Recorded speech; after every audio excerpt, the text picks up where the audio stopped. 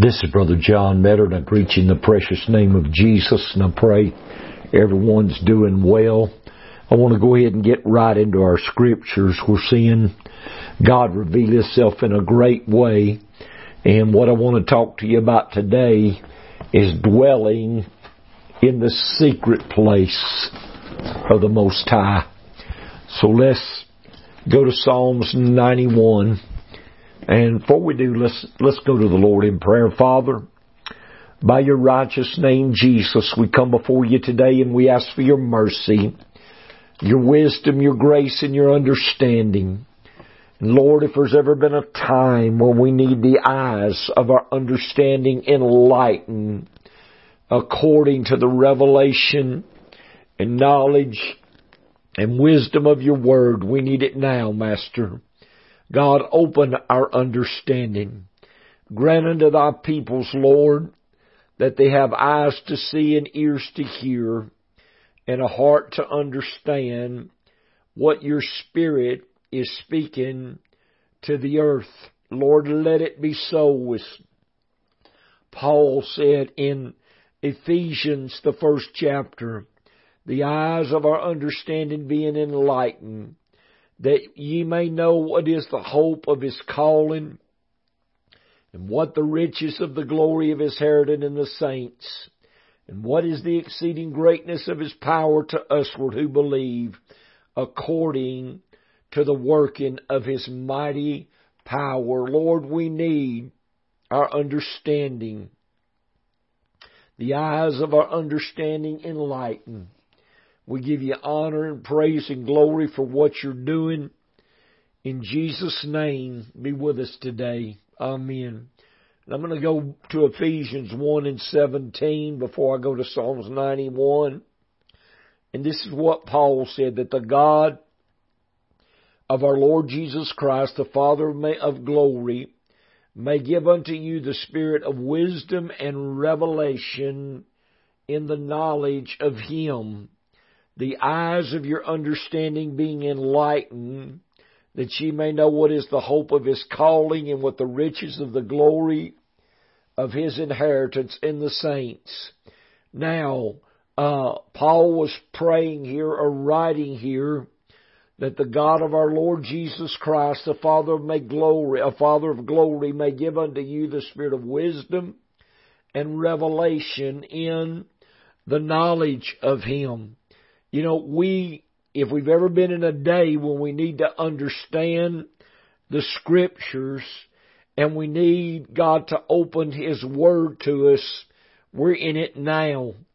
You know, Paul had a great visitation on that road to Damascus, and once he had that visitation and God began to work in his life, Paul made this statement in the book of Galatians, verse 15. But when it pleased God, who separated me from my mother's womb and called me by His grace to reveal His Son in me, that I might preach Him among the heathen, immediately I conferred not with flesh and blood, neither went I up to Jerusalem to them which were apostles before me, but I went into Arabia and returned again unto Damascus. So Paul, when he got his visitation, he went to seek the Lord. They said he spent 3.5 years out around the Arabian desert, fasting and praying and seeking the Lord, just enough to keep himself alive. But in verse 11, he said this of Galatians 1, But I certify you, brethren, that the gospel which was preached of me is not after man. For I neither received it of man, neither was I taught it, but by the revelation of Jesus Christ. For ye have heard of my conversation in times past in the Jews of religion, how that beyond measure I persecuted the church of God and wasted it, and profited the Jews' religion above many my equals in my own nation, being more exceedingly zealous of the traditions of my fathers. And I tell people, when I come to the Lord at 19, I've been raised in church all of my life. Didn't know one thing about doctrine. When I accepted the Lord and fully turned to Him at 19 years of age, I knew two things. I knew Jesus saved and Jesus healed. I didn't know anything about doctrine. I could tell you about anybody, basically any character in the Bible, any famous individual, anybody written of in the Scriptures, because I've heard them preached and taught about their life, all of my life. But when it come to knowing what the Word taught as far as clean living or doctrine or righteousness or holiness, I didn't know anything. And it's what Paul is saying here, that what I preached, what God has revealed to me, I didn't know it of man, neither was I taught it by man. That's the way I was. When I come to the Lord, I immediately begin to pray and to fast and to seek God in prayer. I spent hours a day in prayer, days in the week in fasting, and hours studying the Word. I was so hungry to find the truth of God's Word and the revelation of His Word. And it's like Paul said that the gospel, for I certify you, brethren, that the gospel which preached of me is not after man. For I neither received it of man, neither was I taught it, but by the revelation of Jesus Christ. I was taught God's Word by the Spirit of His revelation, how He revealed it to me. The Lord started dealing with me to study His Word and pray, like I said, and seek Him. And I was so hungry, and I'd go to a church, and I'm not trying to be offensive to anyone, but I'd go to a church and I'd sit in the back, and I would listen to the minister, and if the Lord told me that was His truth, I would listen. If He didn't, if He told me that wasn't right, I would get up and leave. And I'd done that listening to radio. I'd turn the radio on, be listening, and the Lord said, that's truth, listen to it. And I'd listen to it. If He told me it wasn't, I'd turn it off. Same way, listening to cassette tapes. I'd be listening to a cassette tape somebody gave me, or some service I was in or something. I'd get a tape, and or people would give me tapes. I was so hungry, and I'd listen to them. If the Lord told me that was truth, I'd go and listen to it. If it wasn't, then I'd take it out of my player and get rid of it. So what I'm saying here, what is in me, what has been placed in me, is not the revelation of man. It's not the doctrine of man. But what I have received and what I preach is by the revelation of Jesus Christ. So I want you to know and understand that God is revealing Himself, and God revealed Himself to Paul in many different situations. But Paul was hungry for God. He had a desire to know, and Paul had a lot of knowledge and understanding of the law by knowledge, because he studied it. And Paul gets to talking about himself over in Philippians, the 3rd chapter. He goes on and says, though I might also, in the 4th verse, though I might also have confidence in the flesh, if any other man thinketh that he hath whereof he might trust in the flesh, I more. Circumcised the 8th day of the stock of Israel, of the tribe of Benjamin, a Hebrew of Hebrews, as touching the law of Pharisee, concerning zeal, persecuting the church, touching the righteousness which is in the law. He said, I was blameless. But what things were gained to me? In other words, what things in the Scriptures Paul counted gain? He made the statement, he said, those I counted loss. What things were gained to me before I come to the Lord, before I had my visitation, those I counted loss, yea, doubtless, and I count all things but loss, for the excellency of the knowledge of Christ Jesus my Lord, for whom I have suffered the loss of all things, and do count them but dung that I might win Christ. So Paul counted everything in the natural that he had lost, his position in the Sanhedrin court, his position in the council of the Senate, his position as sitting at the feet of Gamaliel, one of the greatest scholars there was at that time. He said, I count all these things lost, and what I'd achieved, persecuting the church and the name I'd made for myself.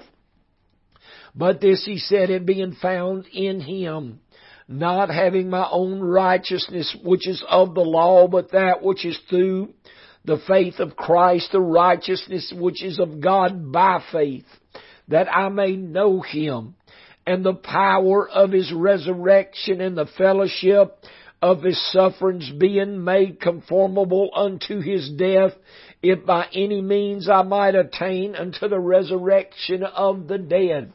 Paul was pressing toward a place in Christ.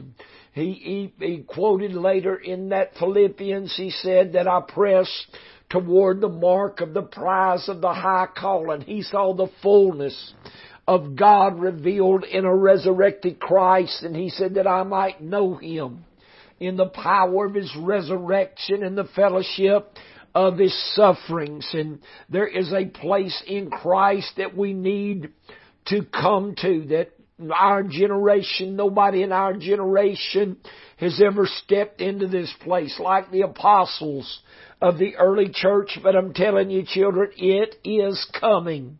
Hold on, don't give up, don't get discouraged. A mighty visitation of God's Spirit is being revealed. It's being revealed to those that'll hunger and thirst after righteousness. The Word of God says, ye shall be filled. You're going to be filled with the righteousness of the Lord Jesus Christ. We have no righteousness of ourselves, but our righteousness comes through Him and by Him taking His abode in us.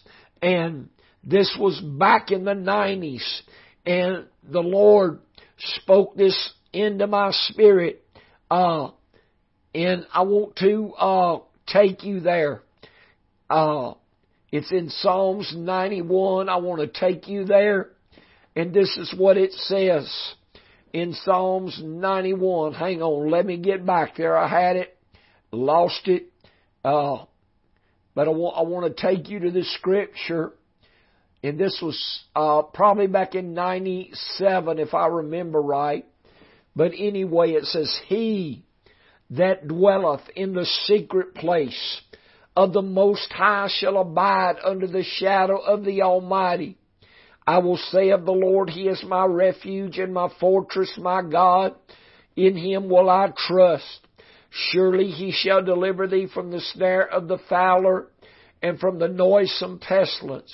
He shall cover thee with His feathers, and under His wings shalt thou trust. His truth shall be thy shield and thy buckler. Now, what David wrote here is all spiritual references. We know that God is spirit. We know that God does not cast a shadow. We know that God does not have wings or feathers, so all these have spiritual meanings. But David saw a place in God. In that first verse, he said, He that dwelleth in the secret place of the Most High. You know, the word secret means mystery. So he that dwelleth in that mysterious place of the Most High shall abide under the shadow of the Almighty. I can't tell you what all these things mean at the moment. All I know is God is opening things up. You know, when you go on and you look in verse 4, it said, He shall cover thee with His feathers, and under His wings thou shalt trust, His truth shall be thy shield and buckler. You know, Jesus made a quote in the Gospels. He said, Oh, Jerusalem, Jerusalem, how oft would I have gathered you as a hen doth gather its chicks under its wings. Maybe that is the reference that David saw. And he, if you've ever been out in the country, and you've been around chickens, if there's a shadow comes over a chicken hawk or maybe even a crow or something that casts a shadow like a chicken hawk, that mother hen, if she's got biddies, that rooster will make a sound, and that mother hen will cluck to them biddies, and them biddies will come running and get up under that mother hen's wings. I've seen them hear that rooster make that sound, and they'd start clucking to them biddies, and while they was clucking, they was on the run for cover to get under something, and all them little biddies would be running to get up under that mama's wing, and she'd find a place where that chicken hawk couldn't get to her, and she would hunker down over them biddies with them biddies up under her wings to protect them. Maybe that's what David saw. Maybe that's what he's talking about. He shall cover thee with his feathers, and under his wings shall thou trust. We've got to learn to trust in God in all things, but the Lord spoke this scripture to me and began to deal with me, and I saw great revivals break out all over the United States, and then they started around the world. I've been telling people for years now, for over 20 years, there's coming a revival that's going to be like the book of Acts and is going to get greater than the book of Acts, and we're going to see souls saved, and we're going to see thousands of souls saved. We're going to see people added to the church daily, such as should be saved according to Acts the 2nd chapter, the very last verse in Acts chapter 2, when Peter preached on the day of Pentecost and told them in Acts 2:38 to repent and be baptized in the name of the Lord Jesus for the remission of sin. Then he went on and said, you shall receive the gift of the Holy Ghost. And he went on and talked like that. And at that time, he seen God's Spirit begin to move. And hold on, I'm going over there. For the promises unto you in verse 39, and unto your children and all that are far off, as many as the Lord our God shall call. And with many other words did he testify and exhort, save yourself from this untoward or this sinful, wicked, ungodly generation. Then they that gladly received his word were baptized, and the same day there were added unto them about 3,000 souls. Never in this nation have we seen 3,000 souls. And I've been in India and seen thousands upon thousands come to the Lord in an altar call, but never in America have I seen 3,000 people. And I'm talking about in my meetings or other ministers that I work around. Never have I seen 3,000 souls added to God's people, added to the church. And it goes on and down and says, and they continued steadfastly in the apostles' doctrine and fellowship and breaking bread and in prayers. And fear came upon every soul, and many signs and wonders were done by the apostles. You don't see signs and wonders done anymore. But it's because we've got to have a turning back to the true Spirit of God. We've got to have a turning back to the truth. And holy men like Peter and Paul and John and those great apostles of the New Testament have got to step back on the scene and begin to declare the gospel of the kingdom, to begin to declare God's truths, and God will confirm His word with signs following. And the gospel that's got to be preached is the kingdom, because it was the witness. It was the witness. They preached it in the book of Acts. Jesus preached it. The apostles preached it.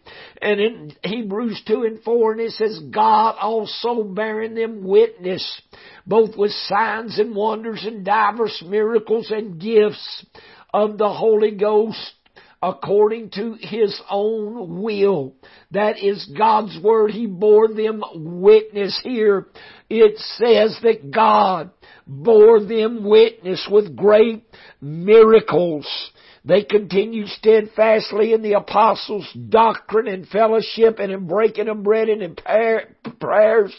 And fear came upon every soul, and many wonders and signs were done by the apostles, and all that believed were together and had all things common, and sold their possessions and goods and parted them to all men as every man had need. We're going to see it again. People are going to get so hungry for God, they're going to be willing to sell possessions to send the gospel and send out a move that's going to heal the sick, cleanse the lepers, raise the dead, cast out devils. Souls are going to be saved. People are coming out of depression and off of drugs. Don't give up on this vision. Without a vision, the Word says the people perish.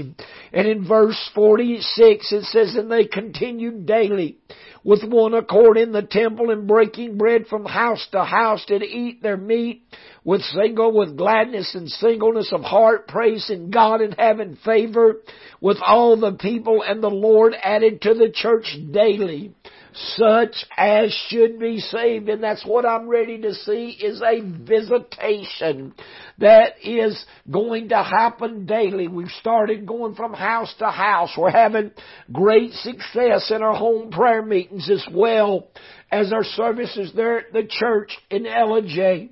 So I want to encourage you, fight for this faith. It's time to pray.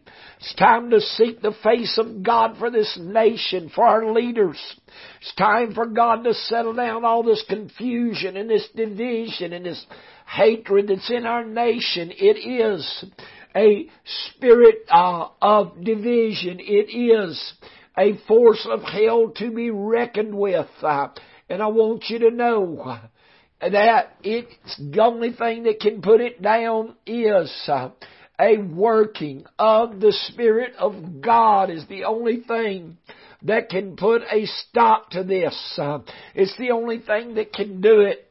So I saw this great move of God break out in 96, 97, somewhere in there, and I was, a few weeks later, I was walking across a parking lot.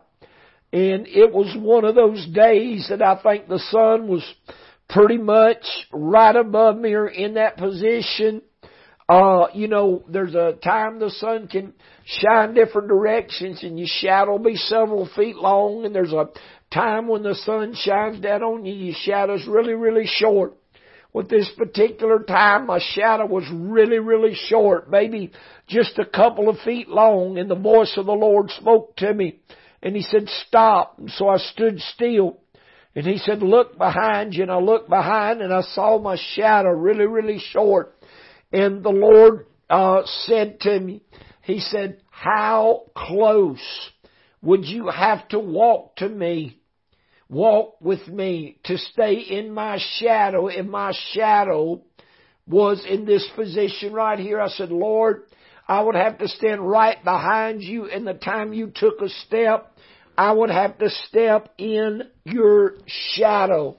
The Lord said that is exactly how close you're going to have to walk with me to enter in to that I'm bringing forth, and to be able to dwell in the secret place of the Most High and abide in the shadow of the Almighty. I don't know about you, but I don't want to know God afar off. I don't want to be away from Him. I don't want to be afar off from Him. I want to be nigh unto my God. I want to walk in the center of His will, and I want to abide in that secret place of the Most High. I want to do His will. I want to know His voice. I want to have my understanding enlightened. I want to be led of the Spirit of God and know His leadership, know where He's leading us and what He's doing at this time. You know, the Word of God tells us in Ecclesiastes, the 3rd chapter and the 1st verse, it says, to everything there is a season and a time to every purpose under the heaven. And I believe we are entering into a season and a time for a visitation of the greatest move of God that's ever come to the earth. The book of Acts had its visitation, but that was the former rain. We are now being made ready to enter in to something that's going to go beyond what fell at Pentecost. I keep trying to tell people that was the beginning. That was the foundation. That was just the beginning of what God wants to do. Get ready, church.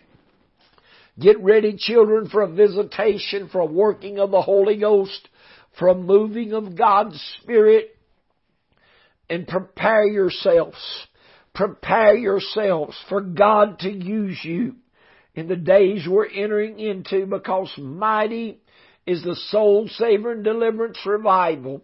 And we're going to need laborers in the church. You know, Jesus said that the harvest, the fields are white. The harvest is already the harvest.